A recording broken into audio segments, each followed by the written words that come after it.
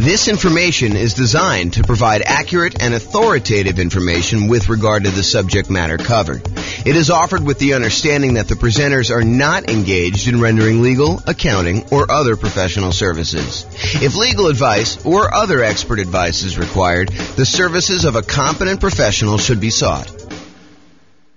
Welcome to the Bend Real Estate Investing and Real Estate Financial Planning podcast. Learn all about investing in real estate in Bend, Oregon, with a combination of real estate financial planning and modeling with numbers specific to Bend, plus syndicated, more generalized recordings of live and pre-recorded real estate investing classes. Not all of them specific to Bend. Be sure to stay tuned after the podcast for a message from our sponsors. Well, good morning and welcome, everyone. I am your host, James Orr, and this is another class on deal analysis. Today, we're going to talk about a couple interesting little differences you might see when analyzing certain types of deals. And I'm going to use the example of new construction because I think you're likely to see some of these things on new construction. And one of the things is almost exclusively to new construction, but we'll kind of go through that as we come up with it. So I'm going to jump right into using the world's greatest real estate deal analysis spreadsheet. And you can go download a copy of this at realestateFinancialPlanner.com/spreadsheet. And there are some updates I've been making. So you'll have to download the newest version soon after I release this. I'll probably release it in a couple days, although I do have some family coming into town, so might be taking about a week off between now and the next recording. So it might be a little bit before you get the newest version, but I'll post the video and then I'll do the latest updates so you can kind of see some of the changes. Okay, so let's jump right into it. So I'm going to assume that you're buying a $400,000 new construction property and that you're buying it for $400,000. Now, the seller concessions, the seller, the builder in this case, is unwilling to give you any seller concessions, except they're going to give you a kind of like special loan program like that they can get through their lender that they're going to pay for. And so it is sort of like you're getting some seller concessions. They're going to do this 3-2-1 rate buy down plan where you're going to get a lower interest rate for the first year, a much lower interest rate for the first year, a slightly lower one for the second year, slightly one for the third year. And then by the fourth year, you're going to pay the regular normal interest rate for the next, whatever that is, 26 years remaining after that. Okay, so that's what they're doing. Now, they did say they would offer you, if you wanted to, a certain amount of money in order to buy down your interest rate permanently. And we covered that in the last class where we talked about the seller being willing to give you, a 3% buy down, and you could use that to buy down the interest rate permanently. So I don't know if I want to mix those two together, but the idea is that you could do one of those where you buy down the interest rate permanently, or you could do this 3-2-1 buy down and get significantly better cash flow the first year, a little bit worse cash flow the second year, a little bit worse cash flow the third year. And then by the fourth year, you're at what the regular interest rate is for the loan for the term of it. So maybe I will do a direct comparison class. I'm not sure if I'm going to cover that in this class or not. So we'll go there. So basically, let's assume also that you're going to be doing this as a nomad. We're going to start with 20% down just so we can see it. And then we'll switch over to what it looks like when you put 5% down. Your share of the closing cost is going to be 1%. And because it's new construction, this is one of the things that's interesting and different. Because it's new construction, you might think to yourself, hey, there's really nothing for me to do because I'm buying a brand new property. And you would probably be mistaken. The thought process is that when you buy new construction, sometimes there's things that you normally get with a resale property that you don't get with new construction. For example, in some properties, it includes some resale properties, it includes window blinds throughout the house. The last person to sell it is just including those on there. However, when you buy new construction, sometimes the builder is only putting in some window blinds, like maybe the front of the house. Sometimes they're not putting in any window blinds at all. And so you've got to have some money set aside for things like that you have coming into the property. In addition to that, a lot of times when we buy new construction, not everything is done. So for example, here where I live, it's very, very common for a builder to actually provide the front yard landscaping, but not to include the backyard landscaping. So you need to either have the builder, pay the builder extra in order to include the backyard landscaping, or do that yourself afterward. So we could do one of two things here. Either we can kind of like raise the price that we're paying to the builder. And so instead of doing a purchase price for 400, maybe when we include, the upgraded appliance package, go from like the standard stuff to the stainless steel and including the refrigerator, to including an air conditioning unit, because that's optional with a lot of builders around here, to including backyard landscaping, to sometimes including backyard fencing, to including, sometimes they do include garage door openers, sometimes they do not. So when you add in all of these extra things, sometimes it's as much as $30,000 more. So instead of purchasing the property for 400, now maybe we're purchasing the property for 430. And still, we've got some things that we cannot roll into the builder. Like some builders will not allow you to roll in the blinds on a property. And so you'll have to pay for those out of pocket. And so you should budget something, whatever you think it'll cost you to do those things, as additional rent ready costs. Okay. So we've raised the price in order to include those extra things. Now, a really important note here. That note is some of the things that we often want to roll into the cost of buying a new construction property, an appraiser is going to give us little or no value for. So there is a chance, especially as you add more and more things to the price of the property, that the property will not appraise. And if the property does not appraise, that means that you will need to be bringing more than just your regular down payment to purchase the property. So for example, you'll notice the amount for down payment is $86,000 here. It's 20% of that. However, what can happen is when we do the ARV, let's say the ARV only comes in at 410. That means that we need to then bring more to the table. I'm sorry, we're purchasing it for 430 and we're doing 410. So yeah, so the 20% should be based on the purchase price, not the ARV. So yeah, so basically we're going to do that, and then we'll need to bring additional money to the table in order to cover that additional shortage. So just be aware, like for example, I bought a property, a new construction property, where I had the builder finish the basement. It was actually much cheaper for me to have the builder finish the basement, and better because I could finance it at 3.5% or something like that in order to have the builder do that. However, when we went to have the property appraised, the appraiser did not see the extra value in what the appraised amount was on the property. And so that they were unwilling to give us the additional cost of finishing the basement in the appraised value. And we ended up needing to come to the table with additional money in order to cover the difference between what the property appraised for and what the cost of the property was, in addition to our down payment. Okay. So just be aware that that is the case.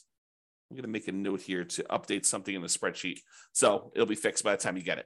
Okay, cool. So rent ready cost, you can see that there. And then we calculate the cumulative negative cash flow in this particular case. I'm going to adjust the monthly rent up to about what it would be. We're going to call this one $2,800 a month. So we have a little bit of negative cash flow with the property here because that's just what the numbers are. So it's $162 a month negative cash flow based on what we're seeing here. Oh, and because we're putting 20% down, the rate's really closer to 7%. So it's really $191 a month in negative cash flow here based on what we're seeing now before we do any adjustments. Okay. So we see the rent ready costs. We see the cumulative negative cash flow there. If you want to cover like what we talked about there, go watch the previous class. I walk you through a bunch of what's going on with the cumulative negative cash flow. The short version of this is when you buy a property, you should have enough money for the down payment, plus enough money for the closing costs, plus enough money for any rent ready costs that you need, plus enough money for your reserves. And in addition to all of that, if you have negative cash flow on a property, it is prudent, it is more conservative for you to say, look, my negative cash flow for the life of this property, with rents going up a little bit each year, my expenses going up a little bit each year, my payment on my property is probably going to be fixed. I'm likely to have negative cash flow for a number of years before rents creep up enough where I no longer have negative cash flow. The world's greatest real estate deal analysis spreadsheet actually will do that calculation for you. If you go into the overrides, you can see where it does that. It is right here with the cumulative negative cash flow. So it calculates how much negative cash flow you have each year, and then it adds up what the total amount of cumulative negative cash flow you have on the property for that time period. And then it shows you here on this homepage, as you will also need this in order to make your investment in the property. So when you think about how much you need to do the deal, it's not just down payment. It's not just down payment and closing costs. It's not just down payment, closing costs, and rent ready costs, the things that you need to get the property ready to rent. It's not just all those things plus reserves. It's all those things plus now cumulative negative cash flow, because it is prudent for you. If you know negative cash flow is coming, it is prudent for you to set that money aside as part of your initial investment when you are going to buy the property. Okay. If you don't have negative cash flow, it'll be zero and you won't have to worry about it. However, if you're in a market where you're choosing to put less than a certain amount of down where you wouldn't have negative cash flow, right? Because if you put more down here, you put 30% down, it's not negative anymore, right? So negative cash flow really is a function of how much you put down. It is deferred down payment. If you put more down, you wouldn't have it. But if you put less down, you're choosing to pay out the down payment over time until you no longer have negative cash flow. And so that's how you should think about it. If you're in a market where if you put a certain amount down, you're likely to have negative cash flow, and you're choosing to put that amount down, you're choosing to have negative cash flow. Now, of course, this is in addition to, obviously, try to select a deal where you don't have negative cash flow. Optimize for picking the right deal. But if you're in a market and you're trying to do a strategy where this is the strategy because you put this amount down, and this is the best property you can find in your marketplace in our current market conditions, you have a choice. You can either not make the investment, continue to save money until you have more to put down, or you could choose to put this amount down and have the negative cash flow. And then you got to evaluate whether that makes sense for you by looking at the overall deal and making that analysis. All right. So this shows you that numbers. We did there, put it back to 20%. That's good. So the mortgage interest rate, if you're doing a non-owner occupant, we're calling it 7% right now. And you can see what that looks like. If we go to a owner occupant loan, we're going to lower that the tiniest bit, and we're going to add PMI in here. So we do have PMI added in right now. So this is really zero when we're doing the initial analysis, because we don't have PMI because we put 20% down right now. And so negative cash flow is negative $191 a month. Monthly rent on the property is $2,800 a month. The vacancy rate, we're saying the vacancy rate for a brand new construction property is going to be about 3%. That's because we're starting usually 60 to 90 days ahead of time when we are trying to fill the vacancy. Property taxes are based on whatever the property taxes are in your marketplace. In this case, we're using 0.56% to estimate that. Property insurance on a $430,000 property, probably in the $1,450-ish range. Go check with your insurance agent to get that number. The HOA dues, we're going to say this is $350 a year for HOA. We're assuming the tenant is paying the utilities on the property. So they're paying the electricity and water and everything. So our share as the landlord's utilities are zero. If you're buying like a duplex or a triplex or a fourplex, and you had a common area where you were paying some of the utilities, you'd put that in here. Or if you were paying the utilities on a property and then billing back, you might increase the income on the property and then put in some utilities here. But in this case, the tenant is going to put them in their name, and we're not going to be responsible for any of them. Some people would prefer, they're going to say, look, when the property is vacant, I'm paying the utilities. I'm going to put a small number in here. I'm going to put, whatever it is, $20 a month or, $240 a year in order to account for that really small amount of time that I've got the property and I'm responsible for utilities. I don't usually do that. I usually include that as part of the vacancy percentage, but it's up to you as to whether you prefer to do it that way or not. And then if you have any other expenses on the property, if you had snow removal, or if you're offering lawn service or stuff like that, you'd put those here in other expenses. Now, maintenance. Let's talk about maintenance, because this is one of the interesting things that's different when we're talking about analyzing a brand new construction property. So if you remember from before, I have a separate spreadsheet here. Let's see here. Can I do this? Let me do something here. I'm going to stop sharing my screen for a second, pull up another spreadsheet. Okay. And share my screen again.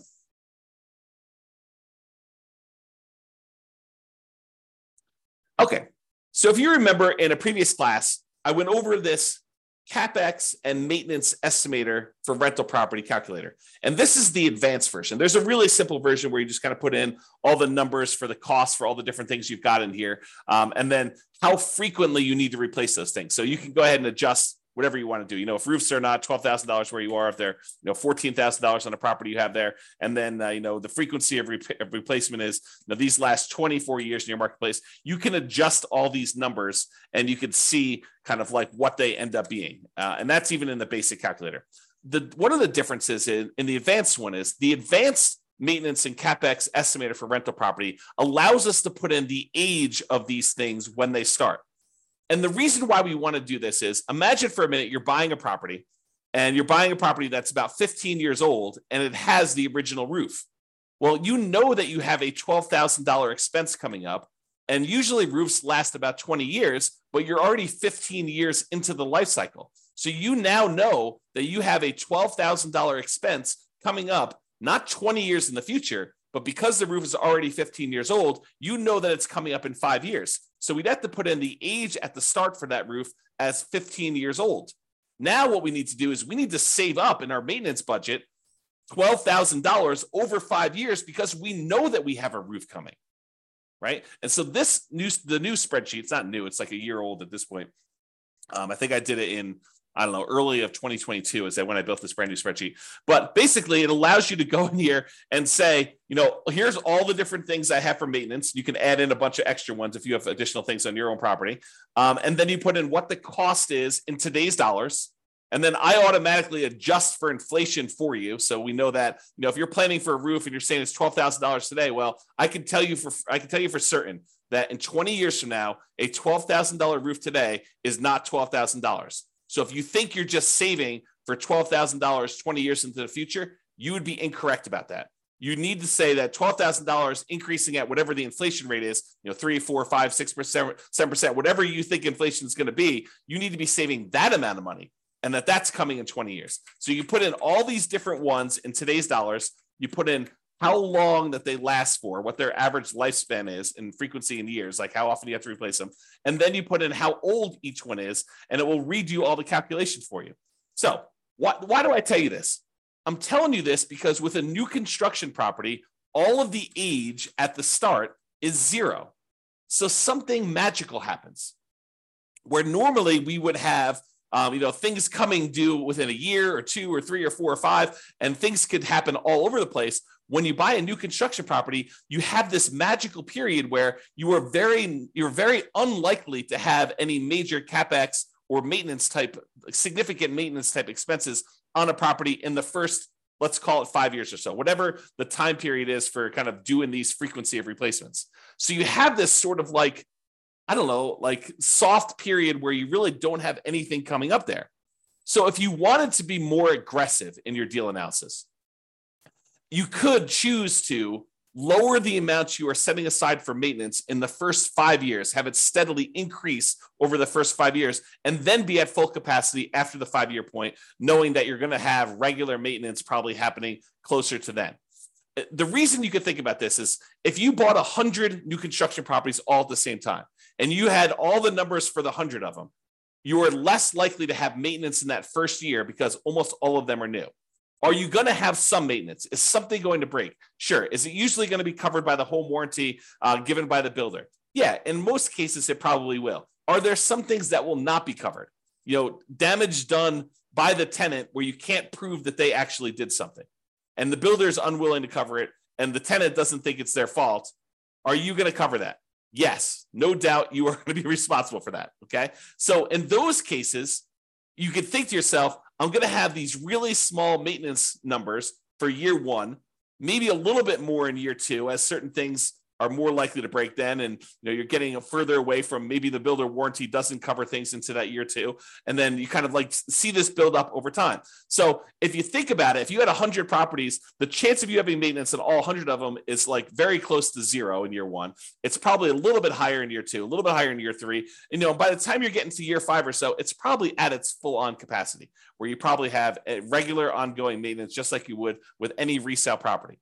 Why do I go through this whole story to tell you this? The reason why is, let's stop sharing my screen for a second, switch back to the other spreadsheet. Let's see here, other spreadsheet.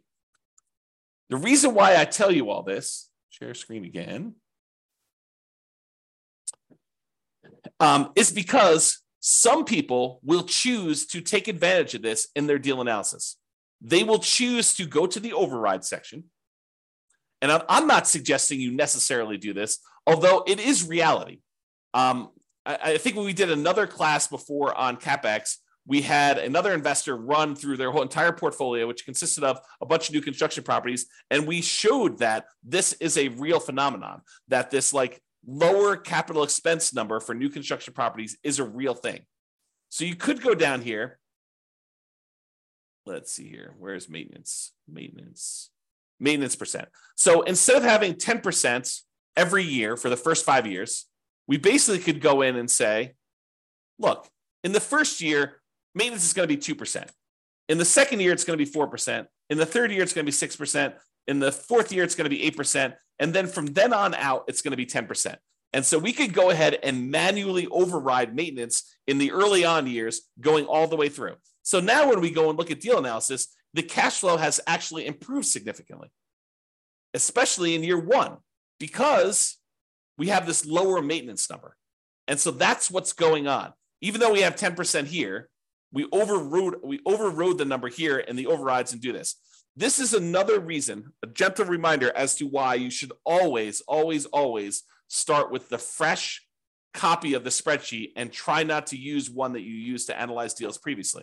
Make your own template, save a copy, and then before you go and start analyzing a deal, make a copy of the original so that you don't go and accidentally start analyzing deals where you had left this in here and you didn't realize that you left it in here. And now the deal looks amazing on any deal you analyze because you have this maintenance percentage sitting there.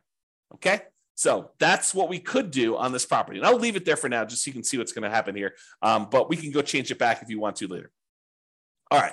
I'm also assuming that you're self-managing the property. The land value is worth 15% of the original purchase price. It's a residential property, and the effective income tax rate for you for calculating cash flow from depreciation is 20. So when you look at this deal, buying it with 20% down for new construction, it doesn't look horrible with our current market conditions right now. Now, in your market, you may be thinking, I don't buy anything if it only has $22 a month cash flow, putting 20% down. James, you're talking crazy. Sure, if that's your marketplace, you know what is available in your marketplace. What I'm telling you is use the best deal you've got in your market and they analyze it that way. In this case, in our marketplace, $22 putting 20% down is actually probably a pretty decent deal, especially for new construction property. Okay, so you can see what these numbers are, and then you can see what the overall returns are in dollars from appreciation, from cash flow, from debt pay down, from the cash flow from depreciation, the total amount. And then we could see if we had to have 6 months of reserves set aside, this is what the total amount would be, including the return on the reserves. And then this is the total dollar amount and return in dollars for all four of those things, plus the return in reserves if we set aside 12 months of reserves. And then this is the return on investment, your ROI for each one of these. We could show you the cash on cash return here, or the cash on cash return is actually all of these as well. It's the same number. And so you can see how it is overall. And you can see what the overall return would be if you sold the property after a certain number of years. You can look at the annualized return on investment, the compound return on investment, or the internal rate of return if you're type of an IRR type of calculation for them. Okay. I'm not going to cover return on true net equity or the cost to access equity or all that other stuff. It's all on here. We're going to cover that in future classes, but you should be looking at those, in my opinion. All right.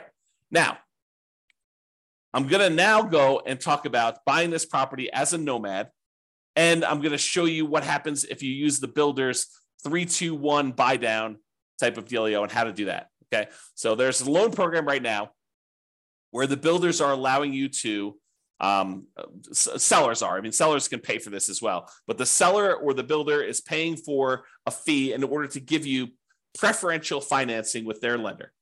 And they have, and you can probably get this from other lenders if you're willing to pay for it as well. But I'm using it in the context of the story that the builder is providing this as a perk for you to buy the property. And so they're paying a fee in order for you to get a exceptionally low interest rate in year one, a little bit worse in year two, a little bit worse in year three, and then finally the full on regular interest rate in year four. So I'm going to switch this over now, and we're going to go to a nomad property. So we're putting 5% down in this case, still have the same rent ready cost. We're still paying all that extra stuff in order to have the builder roll the things into the loan there. We now have much more significant negative cash flow, though that's going to change a little bit here in a second. We're now going to go to 6.875%, which is the rate you can get if you just got the loan straight up yourself. Private mortgage insurance, we'll call that 0.4 or so. PMI drops off at 80% loan to value. And so now you have significant negative cash flow on this property, even with that maintenance in effect, where we have that lower maintenance because we did the 2, 4, 6, 8, 10 maintenance plan over the first 5 years. Even with all that in place, we have this pretty significant negative cash flow on the property. Now, if we came in here, and I think in the last class, we increased the closing cost to 4%. We brought down the rate to 5.625. And now cash flow is a little bit more reasonable at negative 177 a month. When you add that to the cash flow from depreciation, the tax benefits you get by owning the property, actually the true cash flow, including the cash flow and the tax benefits, is $45 a month positive. So when you do that, if we were going to go buy down this rate, you could do that. The negative cash flow is significantly lower when we do that. And so it doesn't look as bad. So try to remember this as like, 177, negative 177 is what the cash flow is, because we're going to do a different version of this. So instead of doing that, where we bought down the rate using 3 points in order to get the rate now what we're going to say is this. We're going to have the builder provide as a perk this special buy down loan. And the special buy down loan is going to be 3.875, but only in the first year. Only in the first year. After this, we need to go change the interest rate. Let's see here. Mortgage interest rate. So it's 3.875 in the first year. It's 4.875 in the second year. It is 5.875 in the third year. And in the fourth year, it goes up to the full 6.875, and it stays that way for the remainder. Okay. So now we could see that this was a 3-2-1 buy down. So 3 points, 2 points, 1 point, and then basically it goes to the full rate. And you can see what that is. And we did that by going into the overrides tab and overriding the loan. Now, when we go back here, it changes everything. But realize it's a little bit deceptive, because even though now it's showing that we have this $254 in positive cash flow, realize that is only a year one thing. And by year two, our cash flow is not $254 a month positive. It's actually cash flow in year two, it's $26 positive, because the interest rate went up in year two. And so now our cash flow went from being pretty significantly positive, $254 a month. Now it's only $26 a month positive in year two, because the interest rates went up in year two. And by year three, the monthly cash flow is negative $216. In year four, it's negative $472. And then it gets a little bit better until we get to be positive here around year 10. Okay. Because it went back up to the normal interest rate. So the cumulative negative cash flow that we have is about this $19,136. Okay, so you can see that the cumulative negative cash flow is $19,136. Whereas if we had done the alternative plan, if we had paid down the rate here and we had just gotten 5.625, it would have been $21,256. Okay, so it's a little bit less by doing it the 3-2-1 method. And in that first year, you have less negative cash flow. There's a chance, you can't rely on this, but there's a chance that interest rates will come down in the next year or two or three, and you'll be able to pay some money. You'll have to pay for the refinance, but you'll be able to pay some money and actually get out of that loan. Now, should you rely on that? I don't think so, because while interest rates are higher than they were in the last couple of years, what we saw a few years ago was exceptional. It was not the norm. And to think that we are going to return to the exceptional is not a guaranteed thing. It's possible. It's possible we could see interest rates drop from where we are here. But who knows? 7% interest rates are about the middle of where we normally have been historically. If we look at if we add up all the times that interest rates were at about, below 7% and all the times that they were above 7%, look at on a time measurement, how frequently this happens. I think the 7% rate is about halfway. Half the time it was more expensive than this, half the time it was less. Okay. Not what's the extreme we've seen, which is probably close to 20%, 18, up in there. And the low we've seen, probably really twos-ish, mid to, I think I have 2.25 on one of my mortgages. So you have this wide range of stuff. And I'm not showing you what the middle of the range is, take the high and take the low and divide by two. I'm saying if you look at time and how long we've been at certain interest rates, we've been higher about half the time. We've been lower about half the time. So 7% is not an extreme high. And I'm just trying to give you some perspective as to whether it's likely you're likely to see interest rates go back down. Definitely possible. Definitely possible. But it's also possible interest rates will go up from here and you will not want to refi.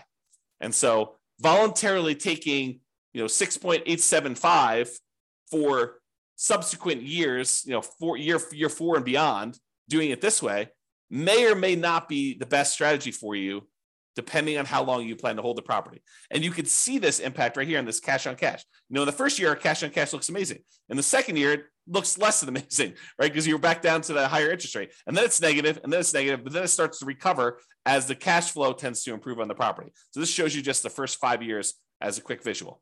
All right. So I think I covered what I wanted to cover. I wanted to talk about the idea that in a lot of cases, you're going to be adding to the price because you're going to need to add things to the purchase price. I wanted to talk about the idea of this 3-2-1 buy down and how that sort of compares in some ways to some of the other things we've looked at. And I wanted to talk about how the maintenance thing could work on properties if you want to be less conservative. If you want to be more conservative, let's go back and just change those overrides back. And let's just see what it looks like. Let's see, where was my maintenance override? Here we go. So I'm just going to delete these. So now we're at 10% for the whole thing. Yeah, so now cash flow in year one is only $37. But you only put 5% down. And the cumulative negative cash flow is now at $22,000 overall, where I think before we were at 19, if I remember correctly. So it did change some stuff, but your overall return on investment, this is the version where you lie at the cocktail parties, right? This is one where we're not taking into account reserves. The return on investment quadrant, ignoring reserves, is 45%. If we take into account that you really should set aside 6 months of reserves in order to make this investment, it's really 34.91%. So is 34.91% a good deal? Return on your initial investment in the first year? I don't know. It seems pretty good to me. 30.90% still seems pretty good, right? That's if you put 12 months of reserves.